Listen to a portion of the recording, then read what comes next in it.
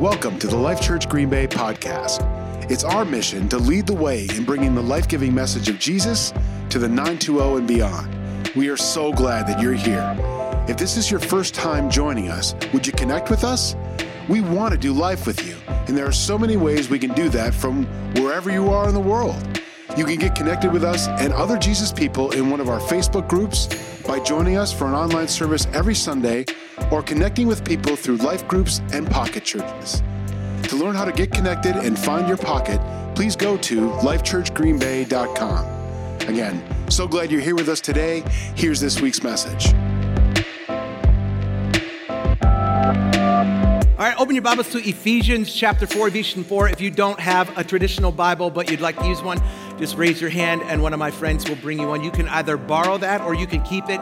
It's our gift to you. You can also take your smart device and open up the YouVersion, or it's also called the Bible app, and all the notes and scriptures, those have already been uploaded. Of course, we'll also put all the scriptures right on the screen right behind me just to make it as easy as possible for you. If you're watching us online at one of our other sites or one of our many services at the Brown County Correctional Facility, I love you guys, and I'm so glad that you are a part of our family. Well, Happy New Year. I hope you had a great Christmas, and I hope that you're looking forward to a great new year. I don't know about you, but I'm hoping and I'm praying for a breakthrough in 22. It's interesting that Pastor Barry gave the prayer teaching that he gave today. Him and we didn't compare notes, but I did a chapel this morning before the 9 o'clock service, and that was literally the exact message that I gave to this group of guys. And it's this idea that as I came into 22, I did some inventory. I like to start every year and kind of do an inventory on what my previous year was like. And so I think sometimes when you don't take the time to analyze the things that have happened, you dependent upon your personality. For me, I'm a person who I could tend to naturally be a glass half empty person, and so it was very easy for me to think, oh man, well, 2020. If you ever people talk about 2021, oh, 2021 is so bad, it's like the hardest year. I go, what? Were you alive in 2020? 2021 was a gleaming pearl in comparison to 2020. In 2020, they locked us in our houses with our kids, and they didn't even let us out. They were just like, here, you just take, and here's, by the end of that lockdown, I was eating glue and paste and Play-Doh. It was like, are you kidding me? In 2021, they let me go to Walmart. Like I was allowed to do, I felt like I was able to do anything I wanted in 2021. I mean, there's stuff that was difficult, yes, but when I sat down and I really kind of did an inventory. When's the last time you did an inventory on the things that have happened in your life? And as I looked back on 2021, I felt like there were so many amazing things that had happened inside 2021. And so as I began to contemplate, like, God, what do you have for me in 2022? I really felt like God dropped this word in my spirit last night. He said, 2022 is going to be whatever you expect it to be.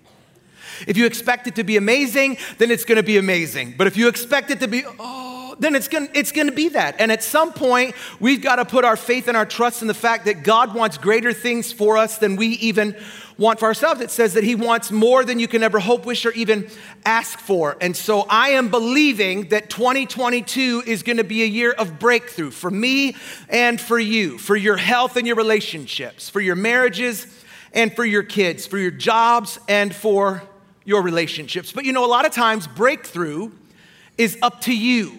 What are you going to do to get breakthrough? What are you going to change? What are you going to start? And what are you going to stop? I told my wife, Sunny, a few weeks ago, I said, I really want to stop being so negative. I'm not always negative, but I'm definitely more negative than I want to be. I'm a super sarcastic person. I don't know if any of you are sarcastic. My wife hates it. She says that sarcasm is a form of abuse. And when she says that, I go, okay, whatever. It's like, I love sarcastic humor. But sometimes when you're sarcastic, that can bleed into the negative. And sometimes, if I'm being honest, like, it's 2022, so it just rolled over. It's been 9 years since we've been here. And one of the things that kind of has been our calling card is that we like to keep it real. We like to just be honest. I want to be the same cat up here that you would see at the grocery store. And so if I'm being totally honest with you, one of my favorite things to do in life is make fun of people. I like to just see people and I like to say dumb stuff about them, and I like to make fun of their clothes. I like to make fun of, hey, the 80s called, they want their hair back. Like I'm that guy. Like because I was a bully in high school, and so like I still I kind of lean in that direction, and God has to help me. The Holy Spirit is weeding that out in my life. But for Christmas, I asked for an extra special gift, and my wife didn't get it for me. And I was so heartbroken. I don't never ask for nothing. I don't have a list. I don't have my daughter has a PowerPoint presentation. And it's in real time. It's in Google Docs. So she adds something, it comes right onto my phone. And so I generally have nothing on my list, but there's this one thing I really wanted it so bad. It's a pair of glasses that Ray-Ban makes. And the glasses have a camera on them. I texted my wife. I said, oh, baby, could you give me these glasses? Because you can't even fathom the amount of pictures I miss because I'm trying to get my phone out. By the time they walked by, I didn't have an opportunity to get a picture of their outfit. And so I was like, if I could just do this, whatever. And then, sometimes, do you ever get your phone out? You try to get, am I the only person in here who takes pictures of people, but they're not looking? I was in the airport the other day. This old head walked up to me. I say he's an old head because he was my age. He walked up, and he said to me, hey, man. I said, what's up? Because, that's, whatever, maybe. Let's just get into the Bible. Anyway, this guy, he said, hey, man. I said, what's up? He said, you just take my picture?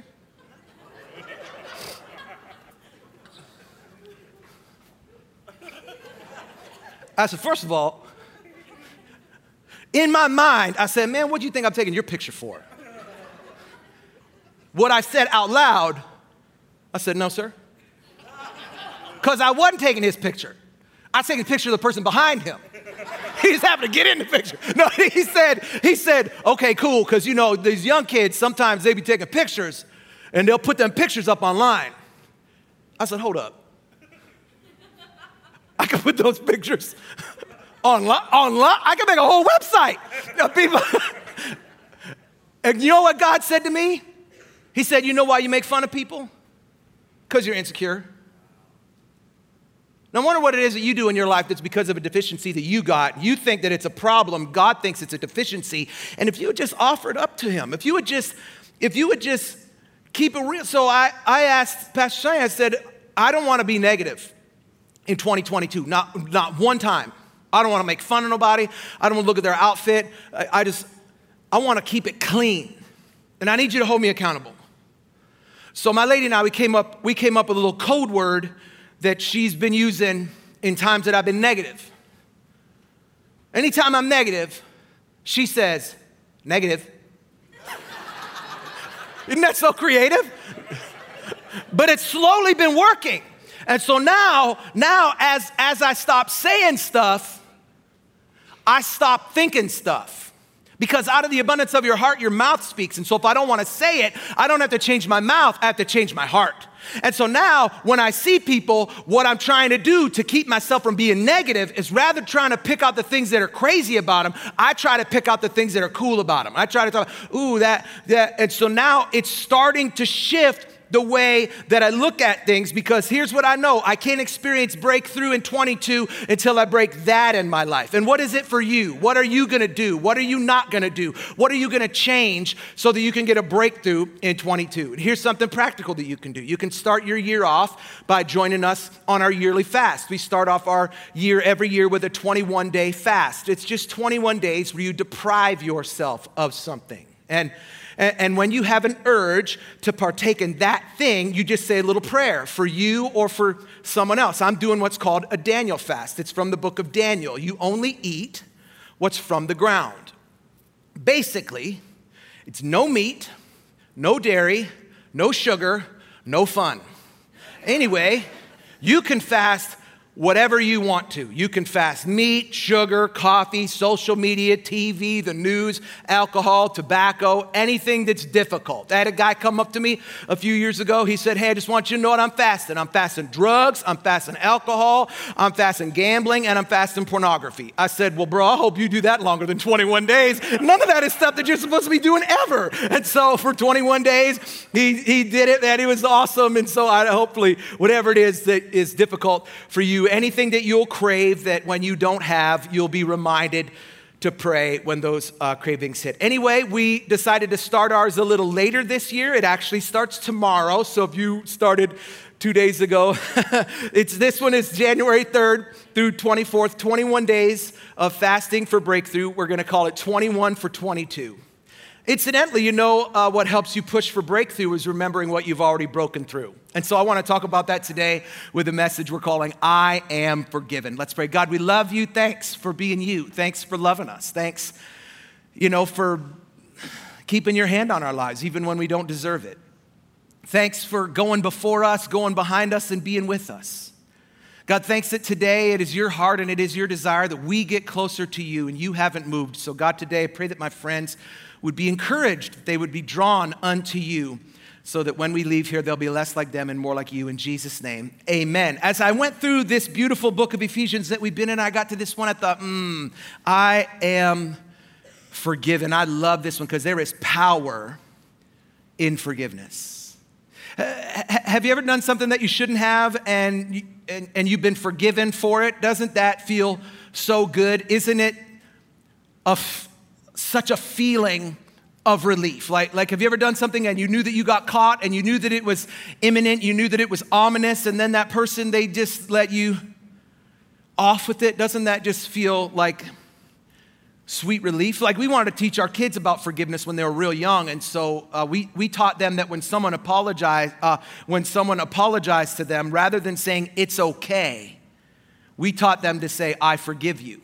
First of all, because it's not okay when someone does something wrong to you. And secondly, because we wanted them to get used to telling people that they're forgiven, that they forgive them. And the Apostle Paul, who wrote this beautiful letter, he knew that principle so well. He had this deep passion for people to feel the freedom that forgiveness brings. And the reason for that is because he'd been forgiven for so much. People who've received forgiveness and recognize it for the gift that it truly is, they want other people to feel the freedom that forgiveness brings. And so Paul writes these words. He says, stop telling lies. Let's tell our neighbors the truth, for we're all parts of the same body. Be angry, but don't sin. Don't let the sun go down on your anger, for anger gives a foothold to the devil. If you're a thief, quit stealing. Instead, use your hands for good, hard work, and then give generously to others who are in need. Don't use foul or abusive language. Let everything you say be good and helpful, so your words will be an encouragement to those who hear them. Don't bring sorrow to God's Holy Spirit by the way that you live. Remember, he's identified you as his own. He's guaranteed that you'll be saved on the day of redemption. Get rid of all bitterness, rage, anger, harsh words, and slander, as well as all types of evil behavior. Instead, be kind. Be tenderhearted to each other. Forgive each other. Forgive each other, just as God has forgiven you in Christ.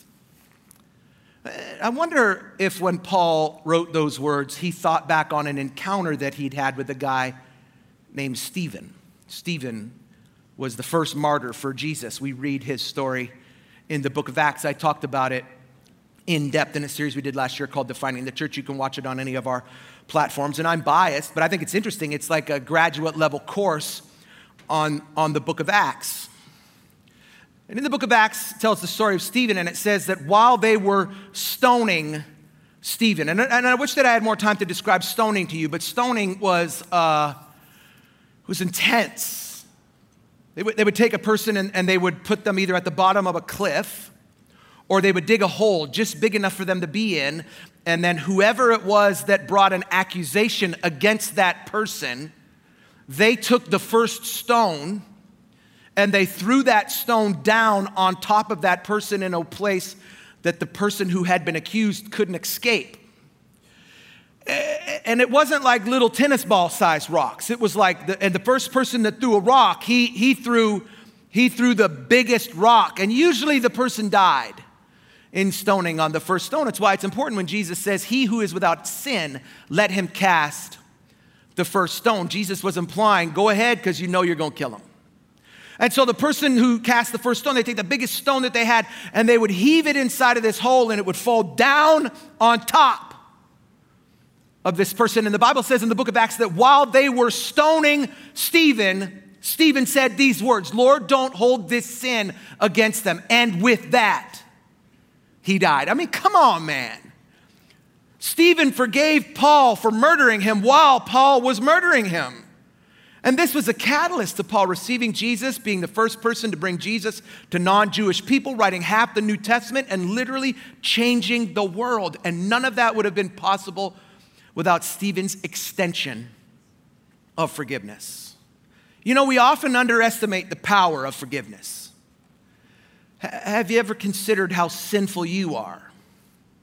Imagine if you went next door to the Walmart and you got your little school notebook, college ruled notebook, and you just wrote down every wrong thing you've ever done. If you wrote down everything you should have done, but you didn't, including every person you should have helped, every injustice you should have fought, and every dollar that you should have given to help others. Add to that list all the sinful thoughts you've had, every sinful word you've communicated, and every sinful motive that's compelled you to do anything bad that you've ever done. How many notebooks would you need to fill if you put every one of those things on a list? Y'all, we are sinful. And our sin, the Bible says, is an assault. It's an attack on God. In fact, theologian R.C. Sproul said, every sin is an act of cosmic treason. It is a futile attempt to dethrone God of his sovereign authority. And yet, God forgives over and over and over again. And so should you. And I know it's hard. I know it's hard, but the Bible says we only have two possible responses when it comes to those who've sinned against us. We have forgiveness or we have bitterness. And like weeds, the Bible tells us bitterness has roots. So when others sin against us, we can either whack away at the surface, we can try to get rid of our frustrations, our disappointments, our angers, our hurts, our sadness, or we can pull up our bitterness before it takes root. If you don't pull up the root of bitterness, it's always going to return. And every time it comes back, it will be bigger and the roots will go deeper. Now, the challenge is, as a general rule, bitter people have reason to be angry. They've been sinned against. They've been done dirty. You know, bitterness is often related to how much you love the offender. The deeper the love, the deeper the pain. The deeper the pain, the deeper the root of bitterness. So in dealing with our potential bitterness, Paul encourages us to stop lying, to speak the truth. But to do that, we have to be honest about some of our most painful memories. We have to ask soul-searching questions and get beyond simple cliches where people ask us how we are and we just say, I'm fine. Because for many of you, you're not. It's not true. You're not fine. It's one of the big reasons why we do Journey to Wholeness, which I'm going to talk at the end about some things that we're really going to lean into in 2022. And Journey to Wholeness is one of those things. This idea that if we do not get to the core of what it is that has offended us, if we don't get to the core of that thing that's holding us back, all life will be is window service. We've got to get inside and dig and do the hard work. And Paul was clear, if bitterness isn't exchanged for forgiveness, it escalates and becomes increasingly devastating to both you and to everyone around you. He went so far as to list a pattern that sprouts from bitterness: rage, anger, harsh words, slander, malice. Have those things ever sprouted from you?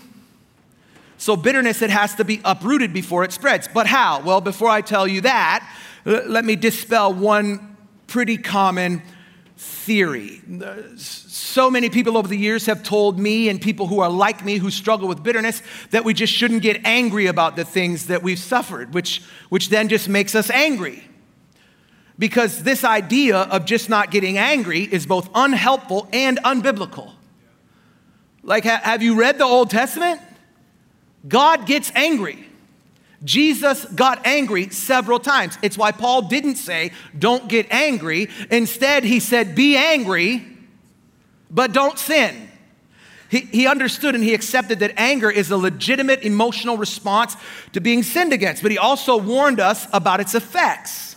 He told us to be careful not to accept or to empower anger that comes from sin. He encourages us to urgently deal with our anger, to not wait a single day to address it, to not let the sun go down on our anger. Otherwise, it'll consume us.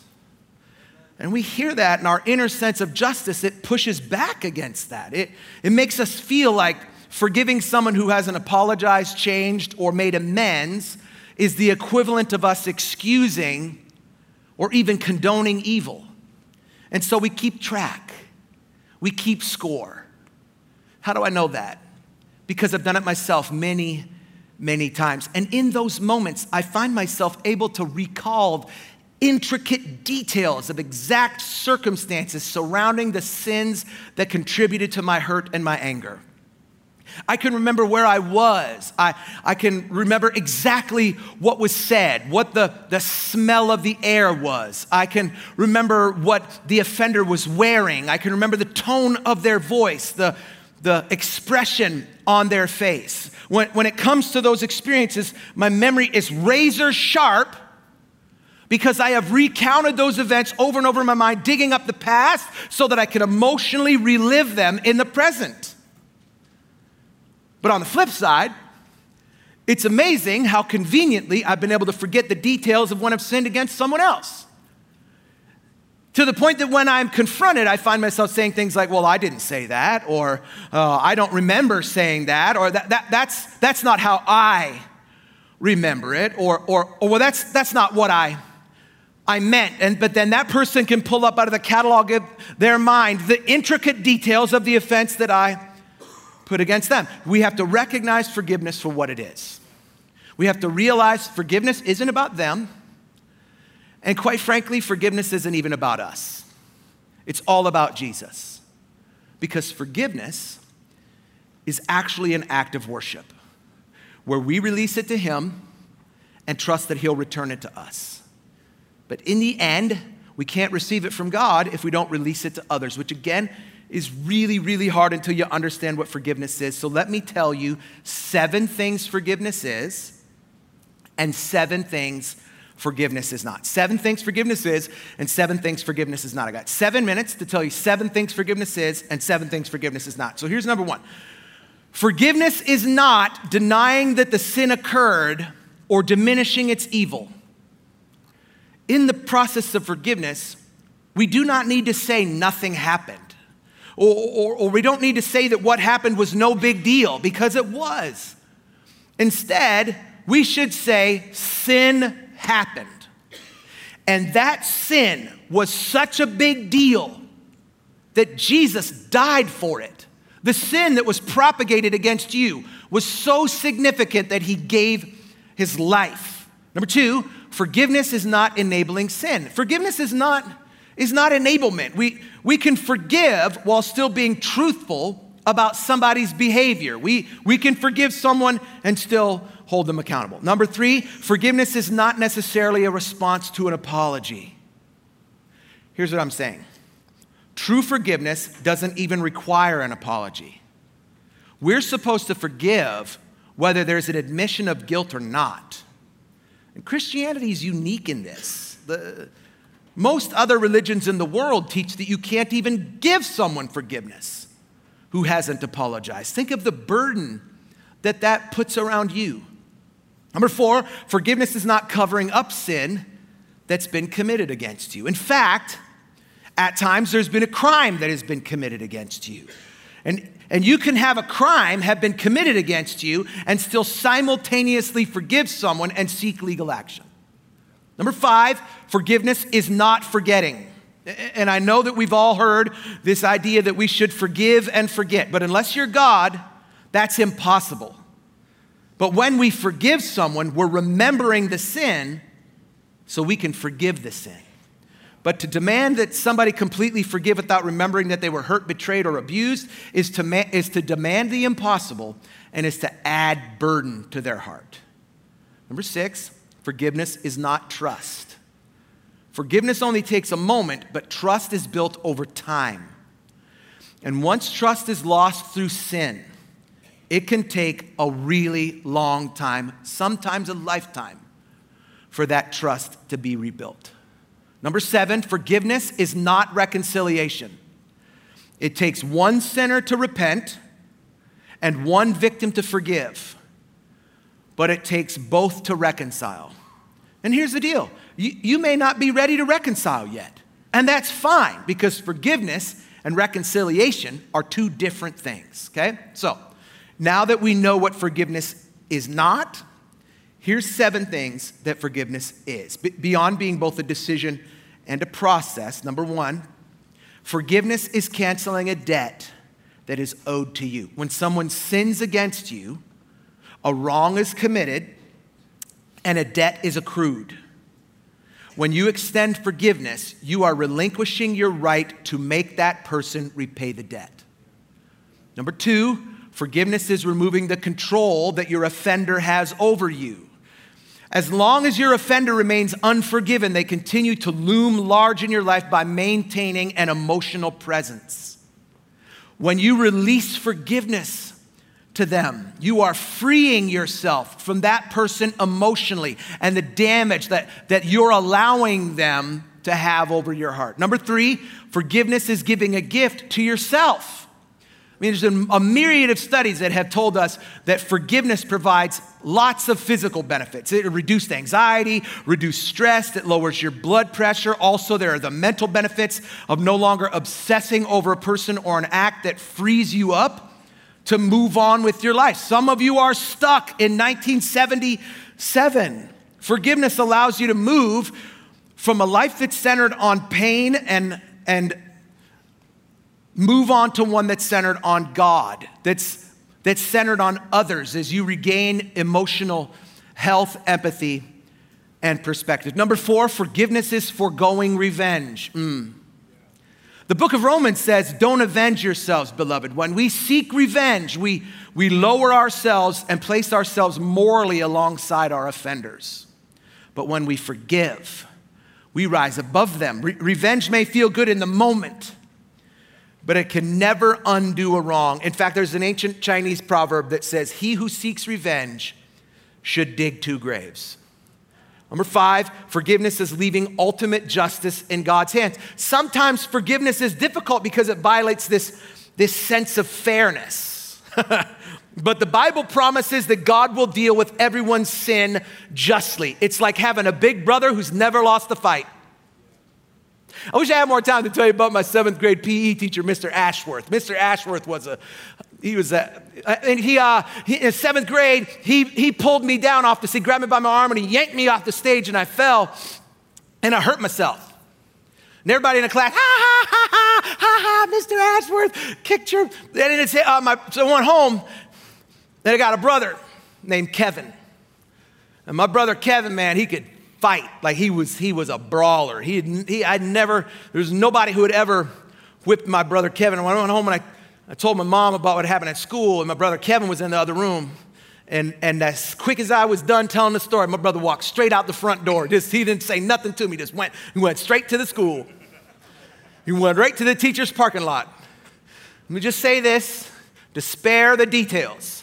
Mr. Ashworth did never put his hands on little brother again. And that God is just like, bro, you think I'm just gonna let somebody play you like a sucker like this? Like, you're my son, or you're my daughter. And the end of that verse we just read in Romans says, leave room for God's wrath. It is written, vengeance is mine, I will repay, says the Lord. That verse is dope unless you're the one getting repaid to. Number 6, forgiveness is an ongoing process.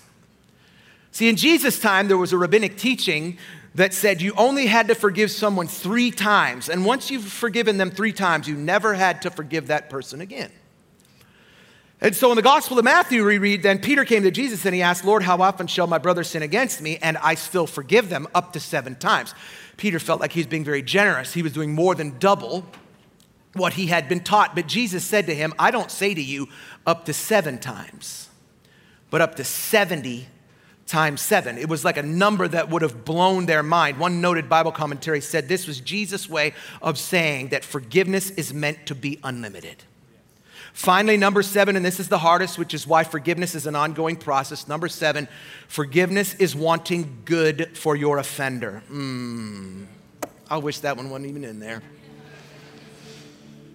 When we forgive our offenders, we make a shift. And we move from wanting to see them suffer and pay to wanting to see them repent and change.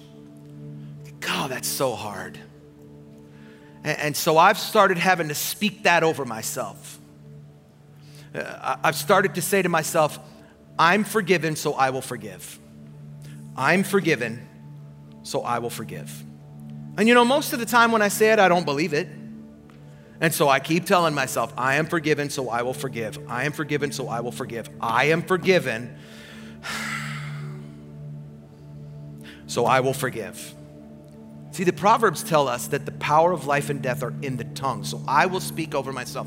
I am forgiven, so I will forgive. I am forgiven, so I will forgive. I am forgiven, so I will forgive. You are forgiven. Will you forgive? I hope so, because forgiveness not only unlocks your future, it unlocks your eternity. Would you close your eyes all across this place? You know, the process in the church that we call salvation, all it is just extending and receiving forgiveness. It's extending forgiveness of yourself and receiving forgiveness from Jesus. You know, receiving Jesus is a really big act of humility. It's admitting that you're a filthy, foul, sinful person and admitting that you can't change it on your own. I wonder if you're here today and you'd say, Sean, I have things in my life that I've never apologized for. I've never repented. I've never asked Jesus to have a personal relationship with me, but I want to do that today. You know, the Bible says that to be saved, if you would, to spend eternity in heaven, you really just have to do 2 things. You have to confess and you have to profess. You have to confess that you are filled with sin, and you have to profess the fact that you believe that Jesus can change that. So if you're here today and you say, Sean, I don't have a relationship with Jesus, we're going to give you the opportunity to do that. Here's how. In just a moment, I'm going to ask for people to do 2 things. First is, with nobody looking around in just a moment, I'm going to ask for people who need to confess that they have sin in their life to raise their hand and make eye contact with me. Once you've made eye contact with me, you can put your hand back down. And then I'm going to ask you to repeat a prayer after me along with everyone else in this place. And if you pray that prayer and you believe it in your heart, the Bible says you will be saved. So if you're here today, you say, Sean, I've got sin in my life that has gone unrepentant, and I'd like to receive Jesus as my Lord and Savior. Would you raise your hand and make eye contact with me? Thank you, thank you, thank you, thank you, thank you, thank you, thanks, thanks, thank you, thank you, thanks, thank you. Well, this said thanks, thanks, thank you, thank you. Did I miss anybody? Thank you. Okay, I'm going to ask everybody in here to repeat these words. Say, Jesus, I've got sin in my life. Please get rid of it. Forgive me. Come into my life. Change me. Make me different. Make me new. Be my Lord. Be my Savior. In Jesus' name, amen. Friend, if you pray that prayer, we love you and we're so grateful that you're a part of our family, and we would love the opportunity to walk alongside you and help you go from where you are to where you're supposed to be, which is more like Jesus. So if you would do us a favor, you'd either take the card that's in the seat back in front of you, tear off the bottom part, fill in whatever information you're okay with us having, check the box that's highlighted in yellow that says I'm choosing to follow Jesus, put in the black buckets when they come around at the end in just a moment. Or you can scan the QR code on the back of your seat or on the screen. That'll give us your information. We just want the ability to follow up with you. I'm going to ask you to close your eyes again. I wonder if you're here and you say, Sean, I'm saved. I'm a Jesus guy or I'm a Jesus girl, but there's somebody in my life who I have not forgiven, who I need to. If that's you, can I pray for you? If that's you, would you raise your hand if you got somebody in your life who you need to forgive? God, for my friends in this place who need to extend forgiveness, I pray that you'd give them mercy, that you'd give them grace, that you'd help them be the people that you've called them to be. Unlock that in their hearts in Jesus' name. Amen. Hey, thanks for joining us this week. Did you know we have discussion questions for each message? You can download them and talk it over with your friends and family. Go to lifechurchgreenbay.com to download today.